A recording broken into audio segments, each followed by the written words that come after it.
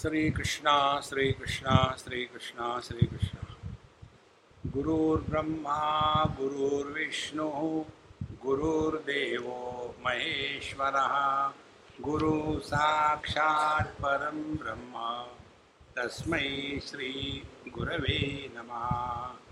तस्मै श्री गुरवे नमः।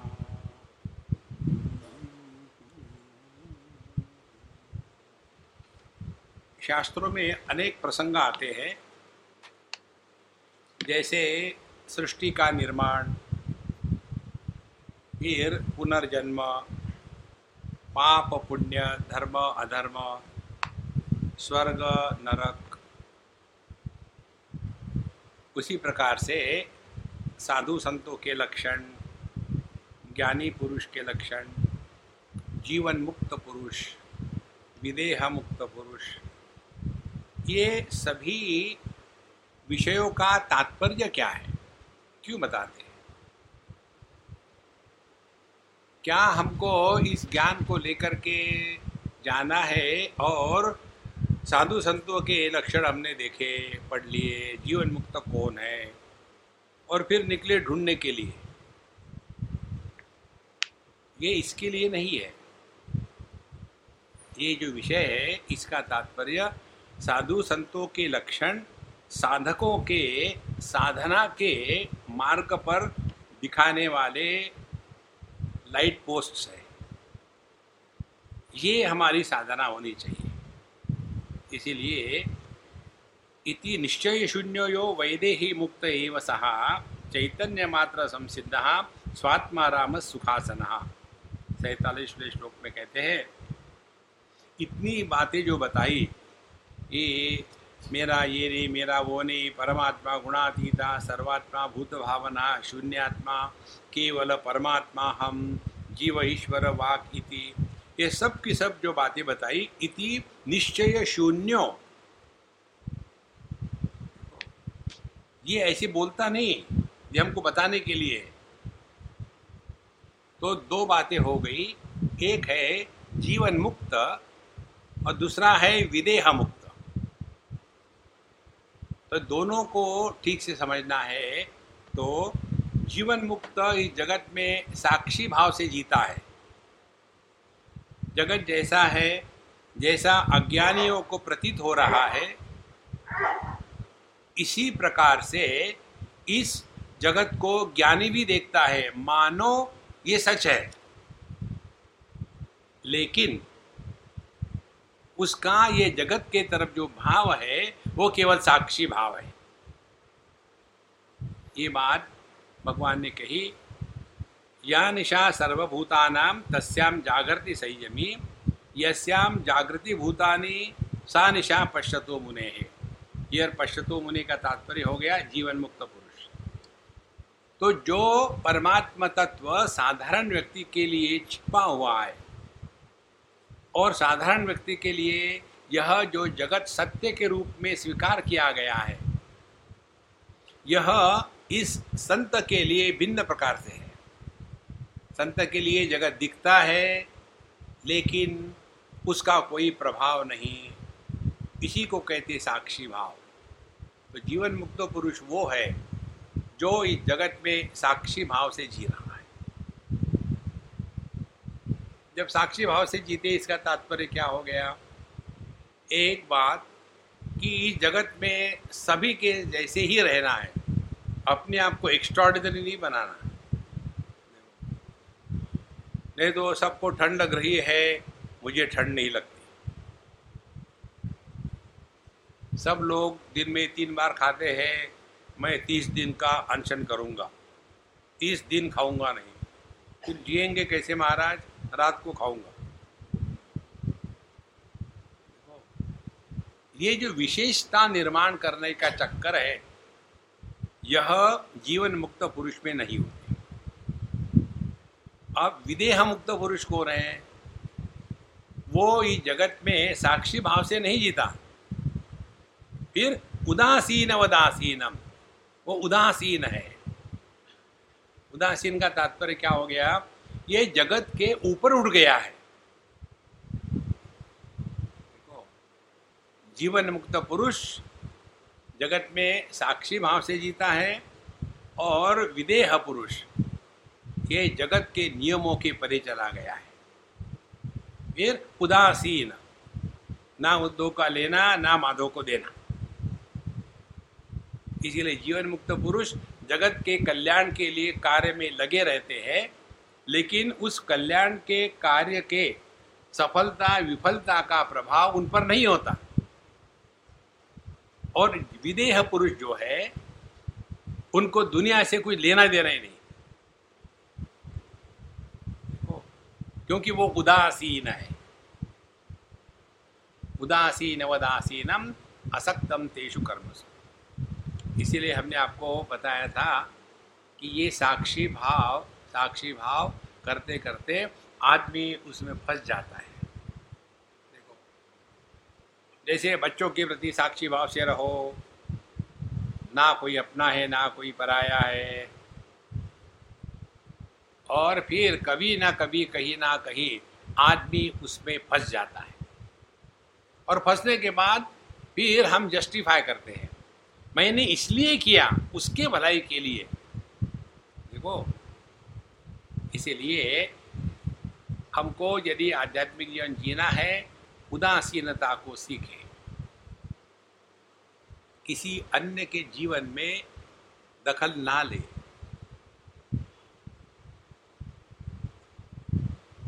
हम हिंदुस्तानी लोग हैं ना, किसी को भी उपदेश करने के लिए एक उंगली पर तैयार है, पैर पर नहीं, उंगली पर। भगवान को भी उपदेश करेंगे, या किसी के भी बारे में जानने की बड़ी उत्सुकता होती है।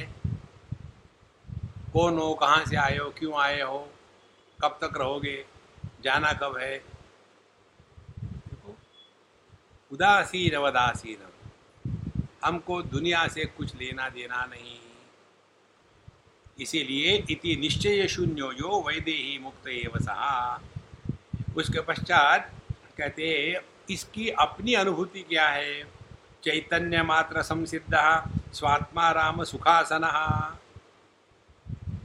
जो केवल चैतन्य रूप से ही जी रहा है।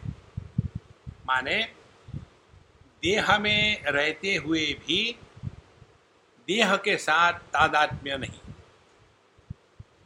मन से प्रकट होते हुए भी मन के विकारों के साथ तादात्म्य नहीं। इसीलिए ये जो विदेही पुरुष होते हैं उनको समझना बड़ा कठिन है। तो अपरिच्छिन्न रूपात्मा अणुस्थूलादिवर्जितः तुर्य तुर्या परानंदो वैदेही मुक्त एव सहा। ये उसके जीवन में ना कोई छोटी चीज है ना कोई बड़ी चीज है, ना फाइनाइट है ना इनफाइनाइट है, छोट बारीक नहीं बड़ा नहीं, तुरिया नहीं अतुरिया नहीं। ये सब जितने भी द्वंद्व के शब्द आते हैं वो उसके प्रति उदासीन है। कोई उनको कहे कि आप ज्ञानी हैं तो भी चुप, कोई कहे अज्ञानी है तो भी चुप। ये जीवन मुक्त और विदेही का एक उदाहरण दिया आपको। एक बार पंजाब की बात है, एक महात्मा थे, वो एक मंदिर में बैठे रहते थे और वहाँ जो मिलता वो खाते थे, भिखारी के जैसे बैठे थे। तो लोग आके कोई देगा कोई नहीं देगा, ये अपने बैठे रह थे, कुछ भगवान का नाम ले रहे हैं, कुछ न कुछ कर रहे हैं। एक बार वहाँ सत्संग हो रहा था और सत्संग ब्रह्म सूत्र पर चल रहा था। ब्रह्म सूत्र में काफ़ी न्याय के विषय आते हैं, तर्क आता है, लॉजिक आता है, और जो प्रवचनकार थे वो कहीं बताते बताते वो लॉजिक में उलझ गए। तो उन्होंने कह दिया, देखो मैं कंफ्यूज हो गया हूँ, कल बात करेंगे, अभी नहीं, मेरा दिमाग खाली नहीं है, पता नहीं क्या हो गया। तो ये जो भिखारी बैठे हुए थे उन्होंने कैजुअली कह दिया, महात्मा जी कहीं इसका ऐसा तो अर्थ नहीं है। जैसे बताया तो जो प्रवचनकार थे आके सीधे इनके चरणों पर गिरे, महाराज जी आप छद्म वेश में बैठे हैं, आप तो बहुत दिव्य आत्मा है, दूसरे दिन देखे लोग, वहां वो महात्मा थे ही नहीं, भाग के निकल गए। देखो, विदेही पुरुष इस जगत में ना कुछ सिद्ध करना चाहता है, ना कुछ प्राप्त करना चाहता है, ना कुछ छोड़ना चाहता है। विदेही पुरुष की अनुभूति वैसी ही है जैसे हमारी दर्पण के तरफ देख करके होती है। दर्पण के प्रतिबिंब के तरफ हम उदासीन रहते हैं। इसीलिए नाम रूप विहीनात्मा पर संवित सुखात्मक तुरीयातीत रूपात्मा शुभाशुभ वर्जिता। नाम रूप विहीनात्मा, फिर उनका कोई नाम रूप नहीं होता। देखो, इसीलिए ये महात्माओं के नाम बड़े विचित्र होते हैं। कोई ना कोई नाम रख देता है। जैसे शिरडी साईं बाबा का नाम कैसे पड़ा? जब वो वहाँ गए और किसी पुजारी ने उनको कहा कैजुअली, आओ साई बैठो, उसका नाम साई हो गया। आनंदमयी माँ का नाम किसी ने दिया नहीं है उनको, किसी ने कह दिया तो वो हो गया। अभी जो अमृतानंदमयी माँ है, उनका भी नाम उनके शिष्यों ने उनको दिया है। देखो, यह नाम रूप वर्जिता, सो नाम रूप विहीनात्मा पर संवित सुखात्मक, क्योंकि वो उदासीन है। और फिर पर संवित सुखात्मक, वो अपने चिदानंद में मस्त है। और इसीलिए वो तुरीयातीत, माने जागृत स्वप्न सुषुप्ति, विश्व, तेजस और प्राज्ञ, ये तीन हो गए। तीनों के परे जो है वो तुरीय हो गया। तो तुरीयातीत, इसके लिए झंझट है ही नहीं, केवल अपने स्वरूप मात्र में है। और इसीलिए शुभाशुभ वर्जिता, इसीलिए उनके जीवन में कुछ शुभ है, कुछ अशुभ है। कुछ दाहिने हाथ लगाया, बाया हाथ लगाया, ये खाया वो खाया, ये सब चक्कर से जो मुक्त हो गए हैं। योगात्मा योगम युक्तात्मा बंध मोक्ष विवर्जिता, गुणा गुण विहीनात्मा देश कालादि वर्जिता। योगात्मा योग युक्तात्मा, योगात्मा जो अपने स्वरूप से कभी ढलते नहीं, नित्य निरंतर उसी स्थिति में है। और योग युक्तात्मा, और उनको ये पता है कि जगत में रहते समय ऐसे रहे कि जगत का कोई भी विषय वस्तु उनको स्पर्श न करे। और इसीलिए ना तो वो मोक्ष चाहते हैं, ना तो वो बंधन से छूटना चाहते हैं, क्योंकि दोनों ही काल्पनिक है। मैं बंधन में हूं, ये मन की कल्पना है। अब इस कल्पना को काटने के लिए हमको बताते हैं, देखो तुम देह नहीं हो, तुम प्राणमय कोश नहीं हो, मनोमय नहीं, विज्ञानमय नहीं, आनंदमय नहीं, और फिर ये फंसा रहता उसमें। ठीक है, I am not the body, I am not the mind, I am not the intellect, जब शुरू हो गया। और समझे क्या? I am not that body. अरे रामा, ये तुम्हारी बात हो रही, ऑब्जेक्टिविटी निकलती नहीं। इसीलिए बंध मोक्ष विवर्जिता का तात्पर्य हो गया, जिसने ये एकदम स्पष्ट रूप से अनुभव किया है, ना कभी हम बंधन में थे, ना हमको मोक्ष की अपेक्षा है। तो इतने दिनों से क्या कर रहे थे? काहे को आ रहे सत्संग को? टाइम पास कर। घर बैठोगे तो बीबी को बोलेगे, हाँ ब्रेकफास्ट में क्या बनाओगे, लंच में क्या बनाओगे। कम से कम यहाँ आने से, जो कहते हैं ना सत्संग में जाओ तो शांति होती है, कहाँ होती है? आपके घरों में, जहाँ से आप निकल के आए हैं, आपके घरों में शांति है, आपके अभाव में। इसीलिए बंध मोक्ष अपनी ही कल्पना है। कल परसों एक लड़की ने मुझे व्हाट्सएप भेजा, Swami ji are you angry with me? मैंने उसको लिखा, I even don't recognise you, who are you. Anger होने के लिए कुछ रिकॉग्निशन तो चाहिए ना। एक बार एक मच्छर एक हाथी के दुम के बाल के कोने पर बैठा और वो हाथी ने एक नदी क्रॉस करी, तो उसके साथ मच्छर भी क्रॉस हो गया नदी। और उधर जाने के बाद मच्छर ने सोचा let me go and thank, तो उड़ा, हाथी के कान के पास गया और कहा thank you for the lift, और हाथी ने कान झटका और मच्छर मर गया। अब उस हाथी को उस मच्छर का अस्तित्व तक नहीं है। हम ये कहते हैं भगवान मुझे मोक्ष करा दो। अरे बंधन हो तब ना, काहे का बंधन है। इसीलिए ये जो सिद्धांत हम आपको बताते हैं ठीक से ग्रहण करना। अटैचमेंट या बंधन यह भ्रांति है। Attachment is an illusion. केवल चिंतन से बात समझ में आती है। देखो, यदि हम अपने स्थूल देह से अटैच है तो कभी भी आदमी सो नहीं सकता,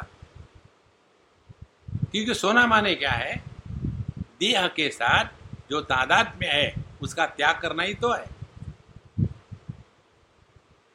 तो कहाँ अटैच है। उसी प्रकार से जागृत आता है चला जाता है, स्वप्न आता है चला जाता है, कहाँ अटैच है।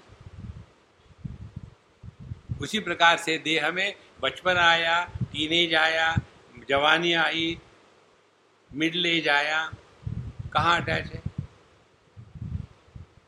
देखो संतो, यही सब अध्यात्म है। इसीलिए बंध मोक्ष विवर्जिता, जिसके जीवन में ये चक्कर नहीं है, हे भगवान मुझे इस बेड़ा पार लगा लो। हाँ, ये शब्द हमने कई बार सुना है, स्वामी जी हमारा बेड़ा पार लगा दो।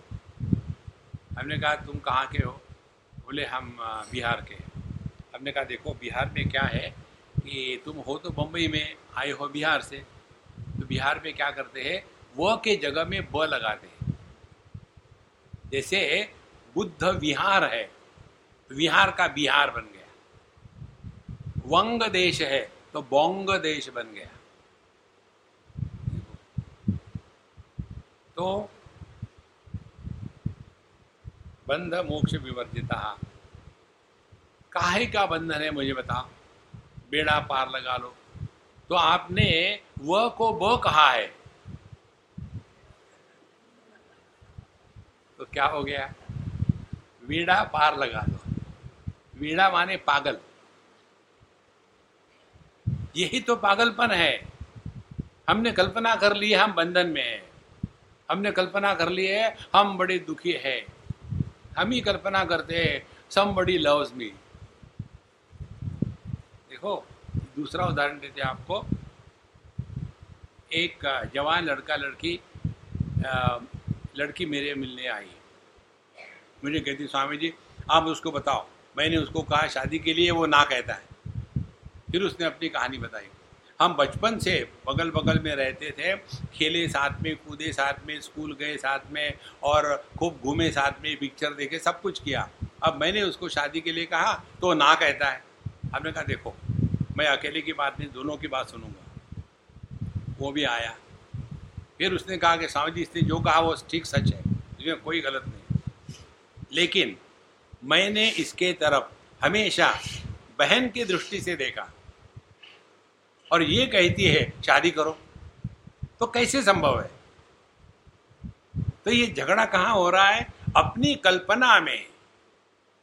एक ने कल्पना करी ये मेरा पति होवे और दूसरे ने कल्पना करी ये मेरी बहन है। जितना चक्कर है ना, ये यही है। बंध मोक्ष केवल भ्रांति की पराकाष्ठा है। तो मेरा बेड़ा पार करा लो। क्या बेड़ा पार करे, वेडे हो तुम। बीड़ों का बीड़ा कैसा जाएगा? देखो महाराज, जीवन इतना सहज है, सरल है, इसी में फंसे रहते हैं। इसीलिए बंध मोक्ष विवर्जिता और गुणा गुण विहीन आत्मा, ना तो उनमें अच्छे गुण है ना बुरे गुण है। कल आपको एक बात बताई थी, याद होगी तो, जब विषयों का प्रसंग चलता है, शब्द, तो शब्द का अर्थ अच्छे बुरे नहीं है, शब्द मात्र। गंध जब कहते हैं तो सुगंध दुर्गंध की बात नहीं हो रही है। रस जब कहते हैं तो कटु अम्ल, ये रस की बात नहीं हो रही है। इसी प्रकार से गुणा गुण विहीन आत्मा, वहाँ अच्छे गुण बुरे गुण, सत्व रजस तमस, इनका होना इनका जाना, ये कोई मतलब नहीं रखता।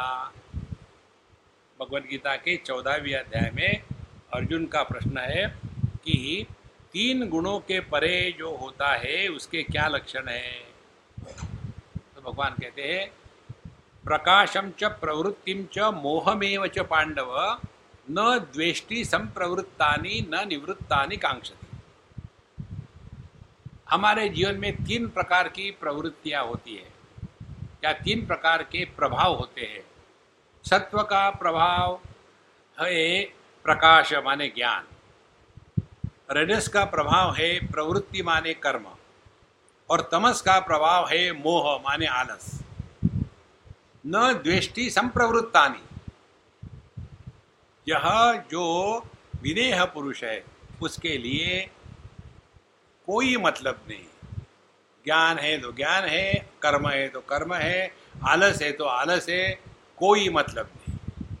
इसीलिए गुणा गुण विहीन आत्मा देश कालादि वर्जिता, और इसीलिए उनके लिए ये कोई नियम लागू नहीं होते।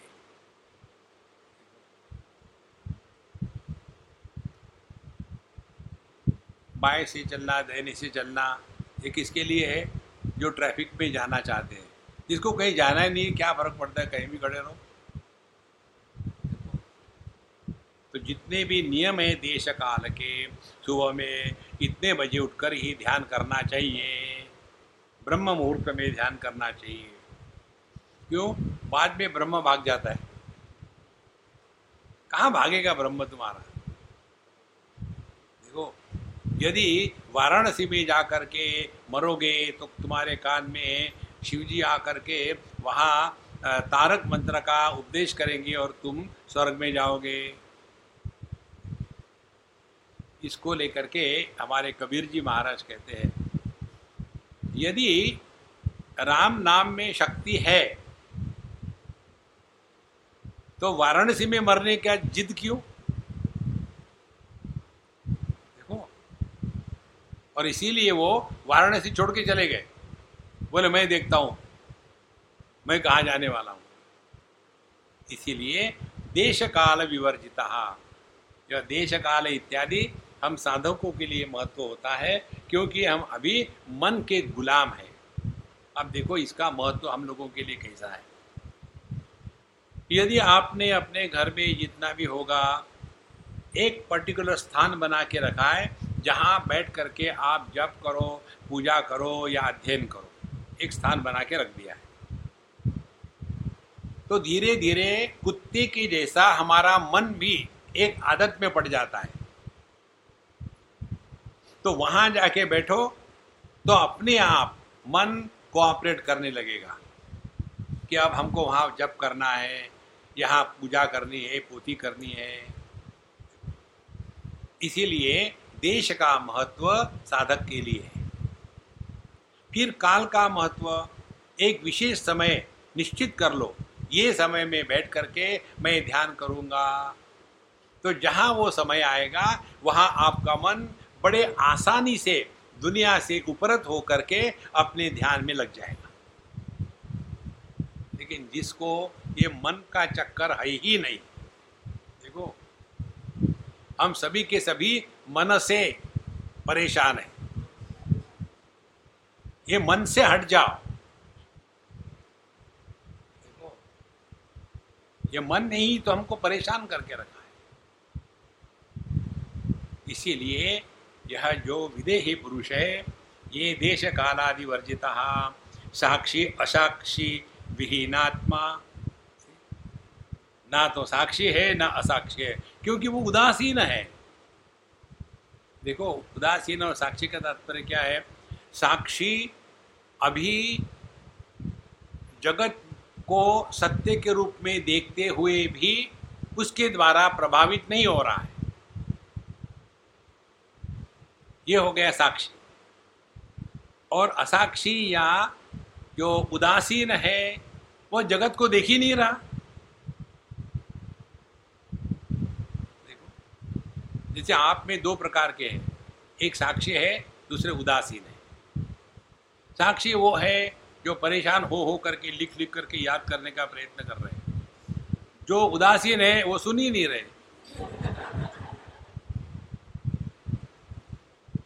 देखो तुम बोलते जाओ, कौन सुन रहा है?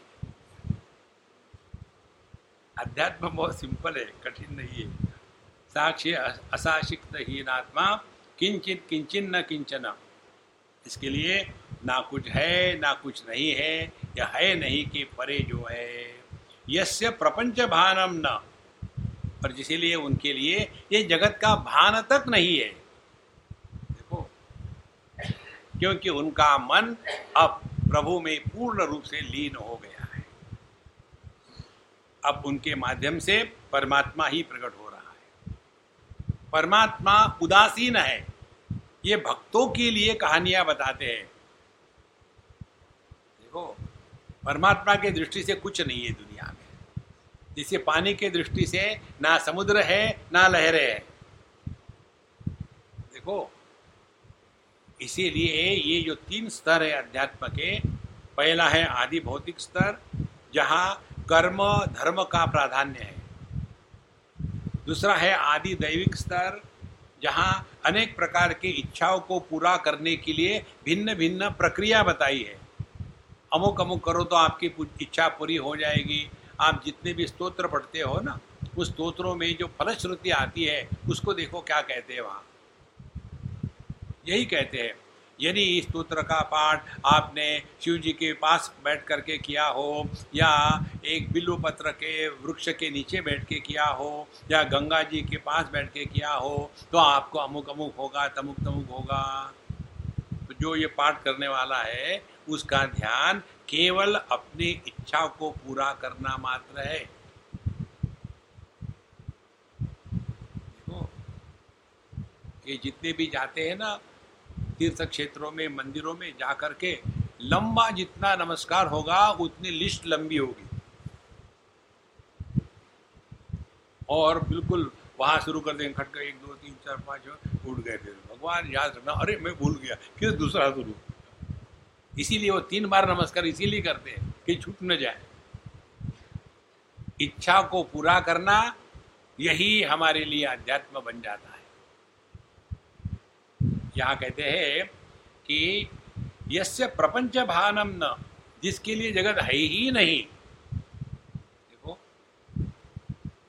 जैसे हम कोई सिनेमा देखते हैं तो वो सिनेमा में जो अच्छा बुरा लगता है उसकी इच्छा थोड़ी करते हैं, टाइम पास हो गया निकल गए। इसी प्रकार से यस्य प्रपंच भानम न ब्रह्माकारम अपीह न। और फिर देखो कितनी बड़ी बात है, और ये भी नहीं कि मैं ब्रह्म हूं, जिसमें मैं ही खत्म हो गया है।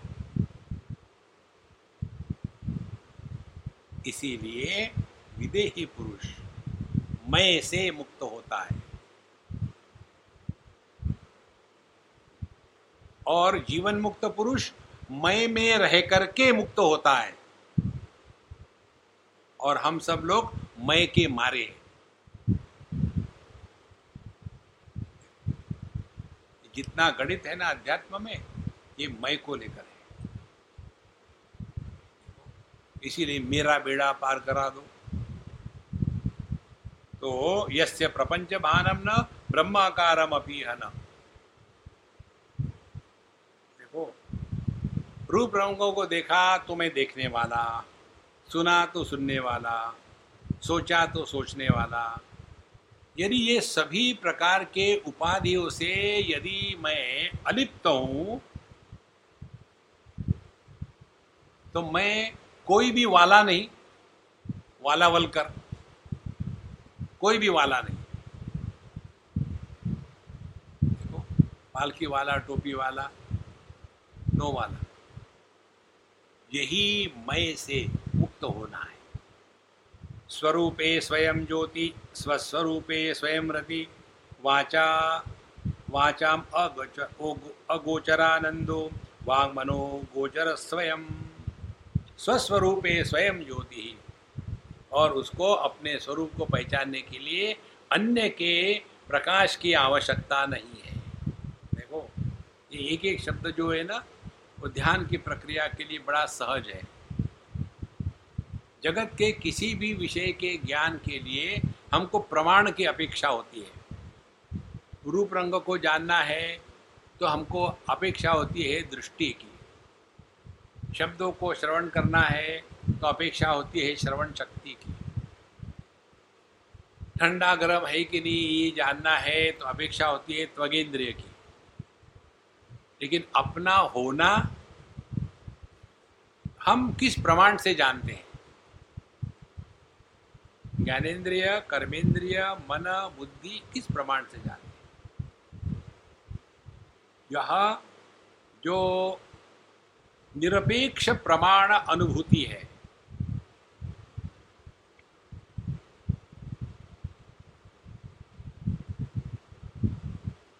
किसी प्रमाण की कोई अपेक्षा नहीं। जैसे यदि रूप रंगों को हटा दो तो दृष्टि की कोई हानि नहीं। यदि दृष्टि को बंद कर लो तो मन की कोई हानि नहीं। यदि मन को लपेट के रख दो तो चैतन्य की कोई हानि नहीं। इसीलिए यहाँ कहते हैं स्वस्वरूपे स्वयं ज्योति ही, जो किसी भी प्रमाण के निरपेक्षता में सिद्ध है। स्वस्वरूपे स्वयं रति ही, रति माने कंपनी चाहिए, अकेले में बोर हो रहे। देखो, मनुष्य सबसे ज्यादा परेशान अपने आप से होता है, और फिर क्या करेगा? अपने आप से भागना चाहेगा। और फिर भागने के लिए क्या करेंगे? या तो हम यहाँ से वहाँ जाएंगे, या तो अनेक प्रकार के कार्य में अपने को लगा लेंगे, या तो कुछ सुनेंगे या कुछ पढ़ेंगे, क्योंकि हम अपने आप से सबसे ज्यादा परेशान हैं। और ये स्वयं रति ही, जो अपने आप में मस्त है, उसके लिए जगत का कोई मायना नहीं। आपने देखा होगा कोई कोई बच्चे होते हैं वो अपने आप में मस्त होते हैं, उनको कोई जरूरत नहीं किसी चीज की, ना मम्मी चाहिए ना पापा चाहिए, वो अपने आप में खेलते रहेंगे। तो स्वयं जो स्वस्वरूपे स्वयं रति ही, वाचाम अगोचरानंदो, और उनका जो आनंद है ये ना तो इंद्रियों के माध्यम से उपलब्धि का आनंद है, ना तो मन की कल्पना का आनंद है। यह निर्मित आनंद नहीं है। जो आनंद निर्मित होगा वो नष्ट होगा। इसीलिए यह स्वयं सभी इंद्रिय मन बुद्धि के परे है।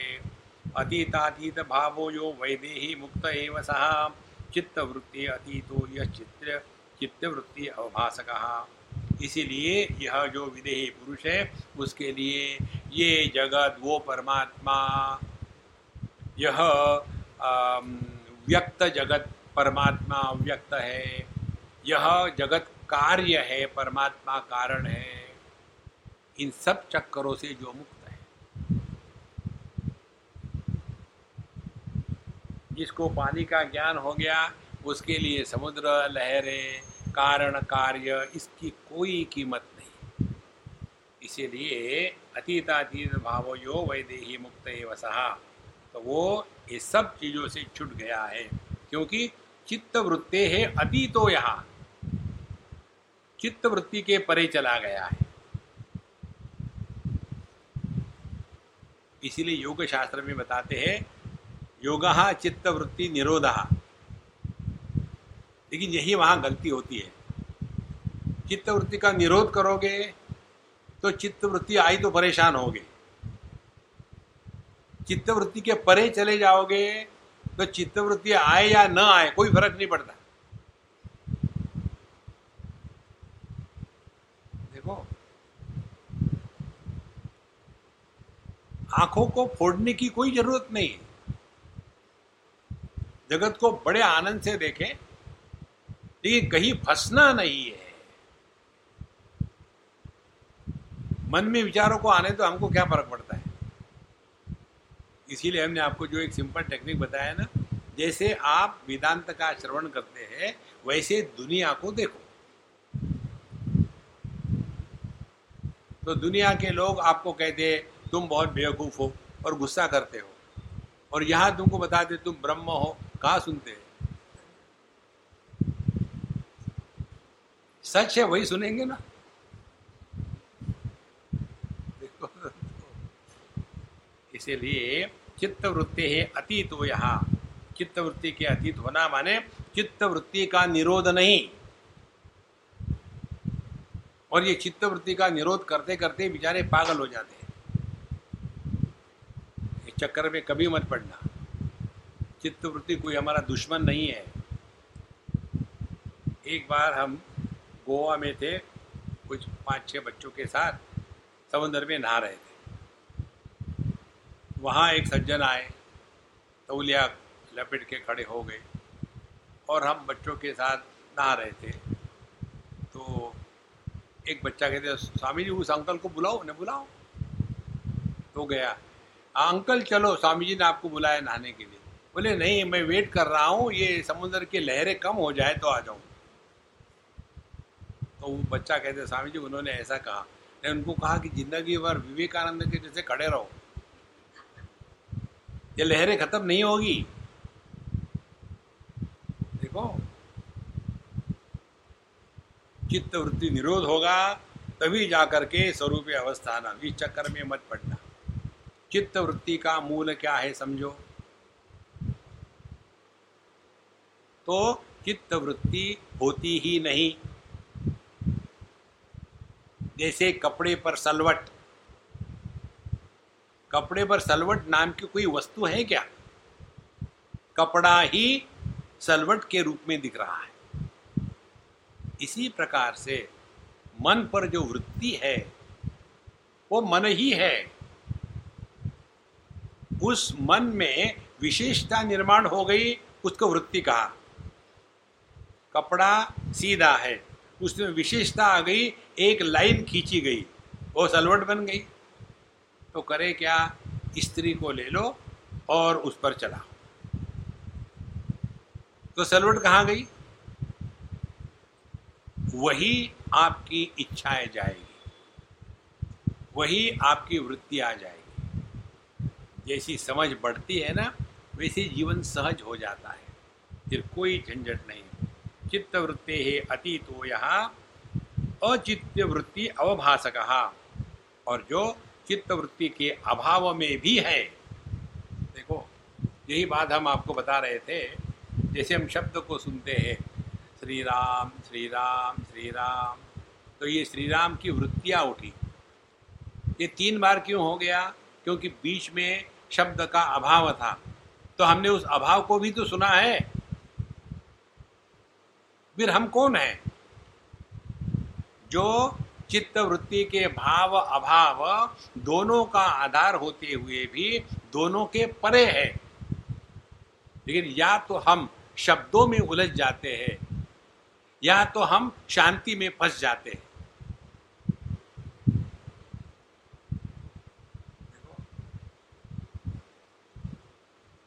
इसीलिए ये जो विदेही पुरुष है वो, उसकी एक ही बात है, उदासीन वदासीनम असक्तम तेषु कर्मसु। सर्ववृत्ति विहीनात्मा वैदेही मुक्त एव सः तस्मिन् काले विदेहीति देहस्मरण वर्जितः। तो सर्ववृत्ति विहीनात्मा, क्योंकि आपने किसी भी वृत्ति के भाव अभाव को महत्व नहीं दिया, तो सभी की सभी वृत्तियां अपने आप शांत हो जाती है। वो वृत्तियों को शांत नहीं किया, वो शांत हो गई। जैसे हमारी उम्र बढ़ती है, उम्र को बढ़ने के लिए कुछ करना नहीं पड़ता। भले लोग कहे धूप में बाल सफेद नहीं किए, हो तब ना, धूप में बाल सफेद नहीं। उम्र बढ़ने के लिए कुछ करना पड़ता है क्या? वो हो रहा है। इसी प्रकार से सर्ववृत्ति विहीन आत्मा, जो वृत्ति के भाव अभाव इनके द्वारा कभी भी प्रभावित नहीं होता, उनका होना न होना जिसके लिए समान है, सर्ववृत्ति विहीन आत्मा वैदेही मुक्त एव सहा, वही विदेही मुक्त पुरुष है। इसीलिए अपने किसी भी चीज में नहीं फंसना, इसका तात्पर्य है दुराग्रह का त्याग कर देना। दुराग्रह ये वृत्ति के कठिनता का प्रभाव है। जो दुराग्रही लोग होते हैं ना, वो अपनी ही मनवा लेते हैं। अच्छा, उनका आशय अच्छा होता है, बुरा नहीं होता, वो बुरे भी नहीं होते, लेकिन उनमें ये एक चीज आ जाती है, अपनी मनवाना है। और ये बात धीरे धीरे ऐसी हो जाती है कि वो हमारा स्वभाव बन गया। इसीलिए सर्ववृत्ति विहीन आत्मा वैदेही मुक्त एव सः तस्मिन् काले विदेहीति देह विस्मरण वर्जिता। तो उस समय यह विदेही पुरुष को अपने देह के साथ भी स्मरण नहीं रहता।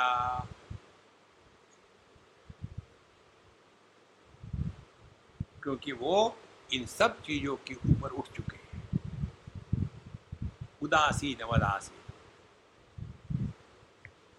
जैसे जैसे ये सूक्ष्मता बढ़ती है अपने अनुभव की, आप देखेंगे जगत के विषय, वस्तु, व्यक्ति, परिस्थिति, इसके प्रति आकर्षण कम होने लग जाता है। अभी कल परसों मुझे किसी ने एक लंबा का लंबा व्हाट्सएप भेजा, तो मैंने पढ़ा तो नहीं, आखिर में एक लिख दिया उत्तर, आई डोंट नो। अब इतना व्हाट्सएप फ्री है, इसका मतलब ये है कि जिसको भेज रहे वो फ्री है। ये व्हाट्सएप वालों ने ऐसा करना चाहिए, सबके बैंक अकाउंट ले लें और जो व्हाट्सएप भेजता है उसके अकाउंट से पर व्हाट्सएप 10 रुपये जिसको भेजा गया है उसको ट्रांसफर कर दें। अच्छा टेक्निक है ना, अपने आप कम हो जाएगा। फ्री में है तो करते रहो।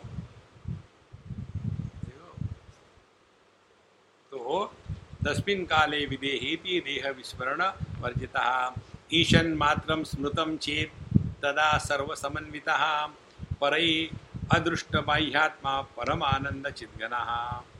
ईशन् मात्रं स्मृतं चेत्, यदि वो थोड़े क्षण के लिए भी अपने देह के साथ तादात्म्य करके बैठा है, तब जाकर के लोग सोचते हैं हाँ ये कोई तो भी बड़ा महात्मा लगता है, क्योंकि बिहेव प्रॉपर कर रहा है।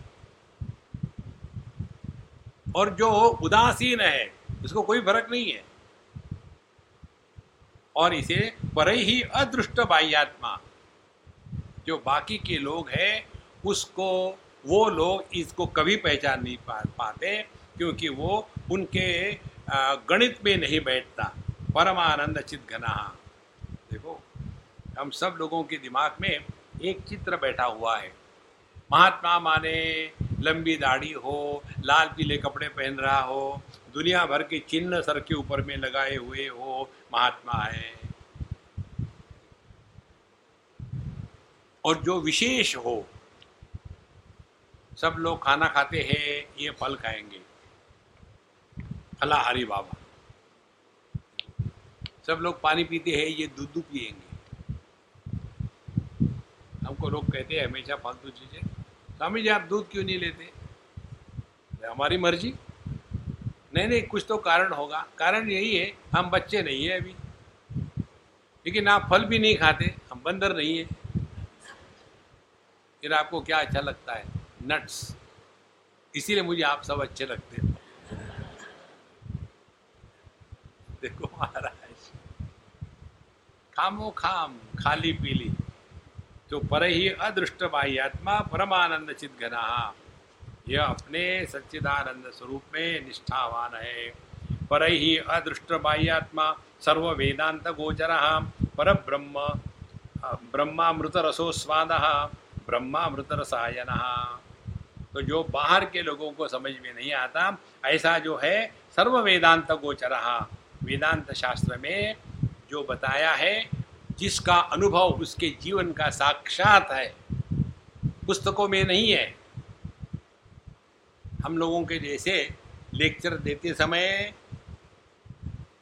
अहम ब्रह्मास्मि, लेक्चर होने के बाद अहम ब्रह्मोस्मि, लेक्चर देते समय त्यागे नहीं किए अमृतत्व मानस, लेक्चर होने के बाद पैसे निकालो। जहाँ कहते हैं पर ही अदृष्ट भयात्मा सर्व वेदांत गोचरा, वेदांत के द्वारा जिस तत्व को लखाया गया है, इसमें जो निष्ठावान है, और इसीलिए ब्रह्मामृत रसस्वाद, उसके जीवन का रस बाहर से नहीं आता। आमरस नहीं है वो, खास रस है।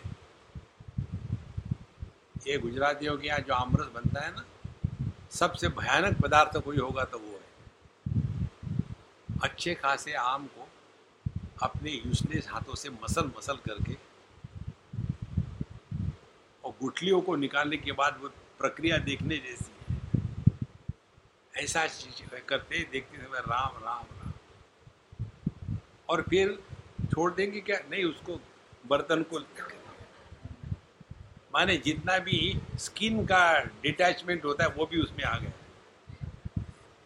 और फिर उंगली को छोड़ेंगे नहीं, वो हरे कृष्णा। और वो जो गुठलियां है उसको फेंकेंगे थोड़ी गुजराती, उसको पानी से धोएंगे, उसको तड़का देंगे पानी को, और उसका भजिता बनेगा।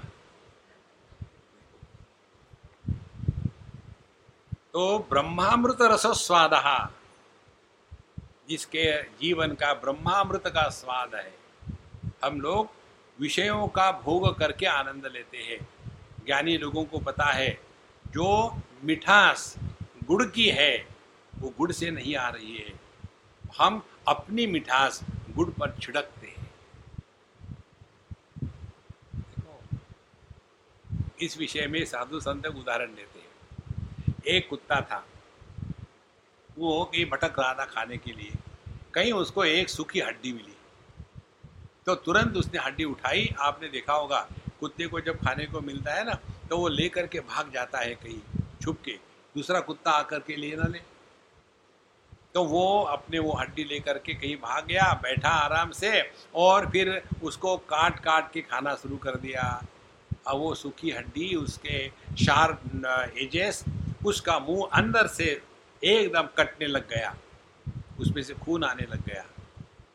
और ये कुत्ते को लगता है कितना बढ़िया है, कितने बेवकूफ़ है कुत्ते यहाँ के, किसी ने इस हड्डी को देखा नहीं, मैंने ही देखा, कितना मैं भाग्यवान हूँ, मेरा मेडिटेशन लग गया। मेडिटेशन से आनंद नहीं आता, मेडिटेशन से फ्रस्ट्रेशन आता है। 1 घंटे के लिए मेडिटेशन करो, बाद में 30 घंटे बदला निकालो। इस घर में तो किसी को कुछ आता ही नहीं, 1 घंटे के लिए मेडिटेशन को बैठती हूँ तो उसी समय खटखट होता है, फिर दिन भर मैं खटखट। इस चक्कर से अपने आप को बचाओ संतो, ये अध्यात्म नहीं है। तो जैसे वो कुत्ता सोचता है खून बाहर से आ रहा है हड्डी से, लेकिन होता उसका ही है, वैसे ही आनंद अपना है। विषयों के द्वारा हम अपने ही ब्रह्मानंद को खरोचते हैं। सोचते हैं विषयों से आनंद आ रहा, वही विषय लो जिससे आपको खुशी होती थी और आप उसको भोग करने के लिए बैठे हो, उसी समय कोई दुर्घटना की बात आपके नज़र में आ जाए तो उसमें जितना रस था एक क्षण में खत्म हो जाता है। इसीलिए ब्रह्मामृत रसस्वाद, ब्रह्मामृत रसायन, यही इनके जीवन का रसायन है, इसी में ये आनंद में रहते हैं। ब्रह्मा, अब ये शब्द अनेक बार आएगा, ब्रह्मामृत रसोसक्तः ब्रह्मामृत रस स्वयं ब्रह्मामृत रसे मग्नो ब्रह्मानंद ऋषि उपार्चना। तो इस प्रकार से ये इसी ब्रह्म रस में ही आसक्त है, माने जगत के प्रति अब कोई आसक्ति नहीं। ब्रह्मामृत रस स्वयं, क्योंकि वह स्वयं ही यह ब्रह्मानंद का रस है। रस का तात्पर्य उसमें कोई गुठली नहीं है।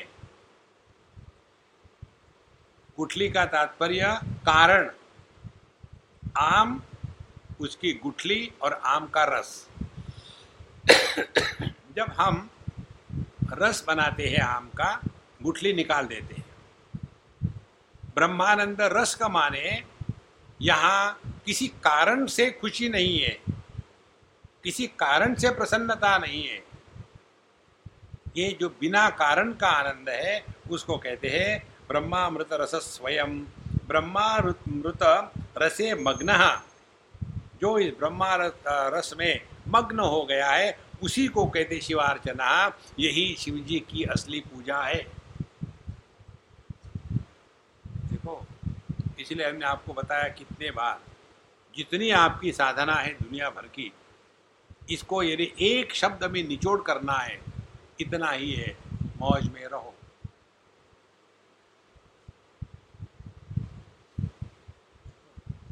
हम जप करके दुखी होते हैं, पूजा करके दुखी होते हैं, मेडिटेशन करके महा दुखी होते हैं।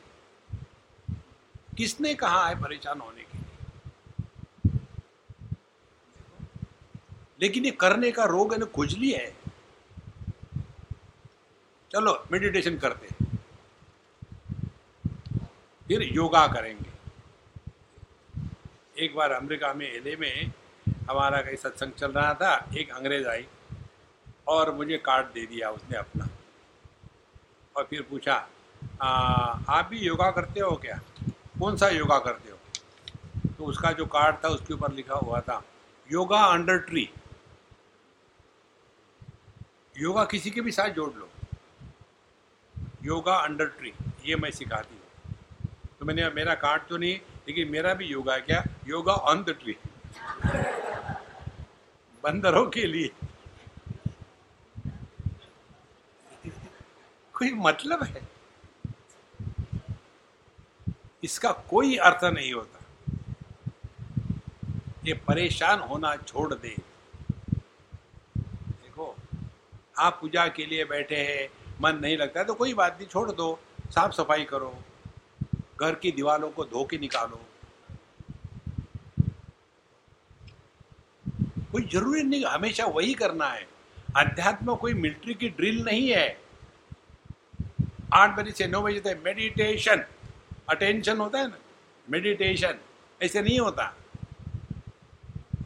देखो, कभी भगवान के नाम में आनंद आ रहा उसको लेते रहो, कभी स्तोत्र पाठ में आ रहा उसको करते रहो, कभी पूजा पोथी में आ रहा उसको करते रहो, कभी वॉक करने में आ गया उसमें चले जाओ। जबरदस्ती दुराग्रह यही हमको बांध के रखता है। इसीलिए यहाँ कहते हैं ब्रह्मा मृत रसे मग्न ब्रह्मानंद शिवार्चना, यही शिव जी की असली पूजा है। ब्रह्मामृत रसे तृप्त ब्रह्मानंदानुभावक ब्रह्मानंद शिवानंदो ब्रह्मानंद रस प्रभा। यही जो ब्रह्मानंद है, माने इस आनंद से बढ़ करके और कोई आनंद नहीं। बाकी आनंद की विशेषता क्या है? वो प्रारंभ होते हैं और थोड़े समय के बाद उसमें बासापन आ जाता है। समझो आप बंगाली हो, तो बंगाली के लक्षण क्या है? रसगुल्ला अच्छा लगता है तो खिलाओ उसको, 1 2 3 4 40 50, बाद में उसी को लेकर के आदमी बोर होने लग जाता है। जगत का कोई भी भोग लो आप, एक समय के पश्चात उस भोग में रस होना, उत्पन्न होना बंद हो जाता है। इसीलिए यह जो ब्रह्मानंद है यह निर्मित नहीं है, यह प्रकट होता है। तो ब्रह्मानंद से तृप्त, और इसी में तृप्ति है। देखो, तृप्ति का तात्पर्य क्या है? कृतकृत्यता, अब बस हो गया। ब्रह्मानंद से तृप्त, ब्रह्मानंदानुभावक, और यह जो अनुभव है यह अखंड है, अकाट्य है, अनादि है, अनंत है। इस आनंद में चढ़ाव उतार नहीं है, इस आनंद में झटके नहीं आते। देखो, आपने कहीं देखा होगा अनेक प्रकार के जो साधना के पक्ष है उसमें एक पक्ष ये बताते, वो जा करके ऐसा ऐसा नाचने लगेंगे, झटके बनेंगे, फिर अपने बालों को घुमाते रहेंगे चारों तरफ से ऐसा, फिर क्या हो गया? चढ़ गई देवी, चढ़ गई इन पर। इसीलिए ब्रह्मानंदानुभावक, ब्रह्मानंद शिवानंद, यही जीवन का परम पवित्र आनंद है। बाकी के आनंद या तो विषयानंद है, या वासनानंद है, भोगानंद है, योगानंद है। ये जो है ब्रह्मानंद शिवानंद, यही जीवन का अंतिम आनंद है, आनंद रस प्रवाह, और यही अपना स्वरूप है, इसको निर्माण नहीं करना।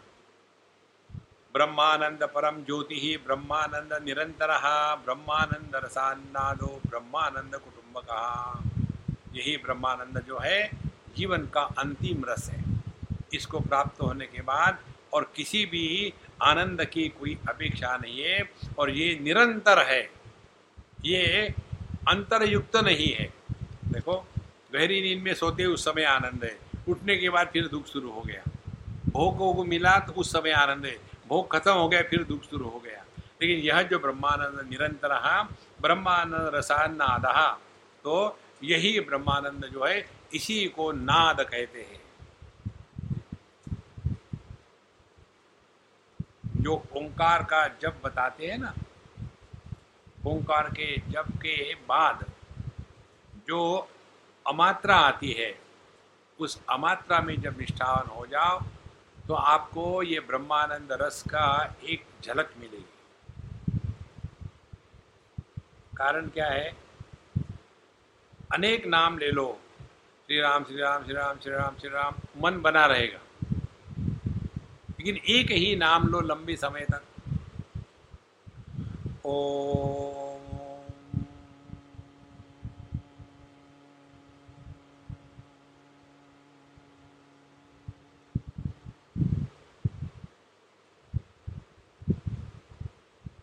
तो यहां मन नाद के रूप में प्रकट हुआ,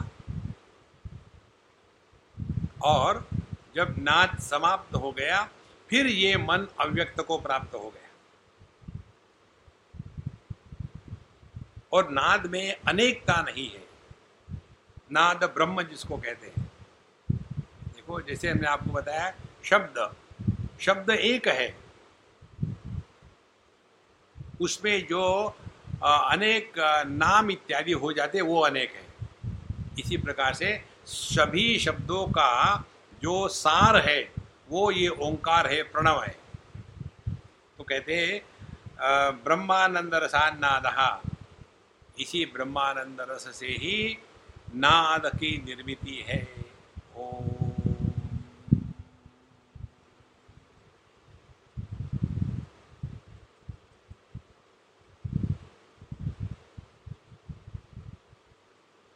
इसमें कुछ प्राप्त नहीं, कुछ अप्राप्त नहीं।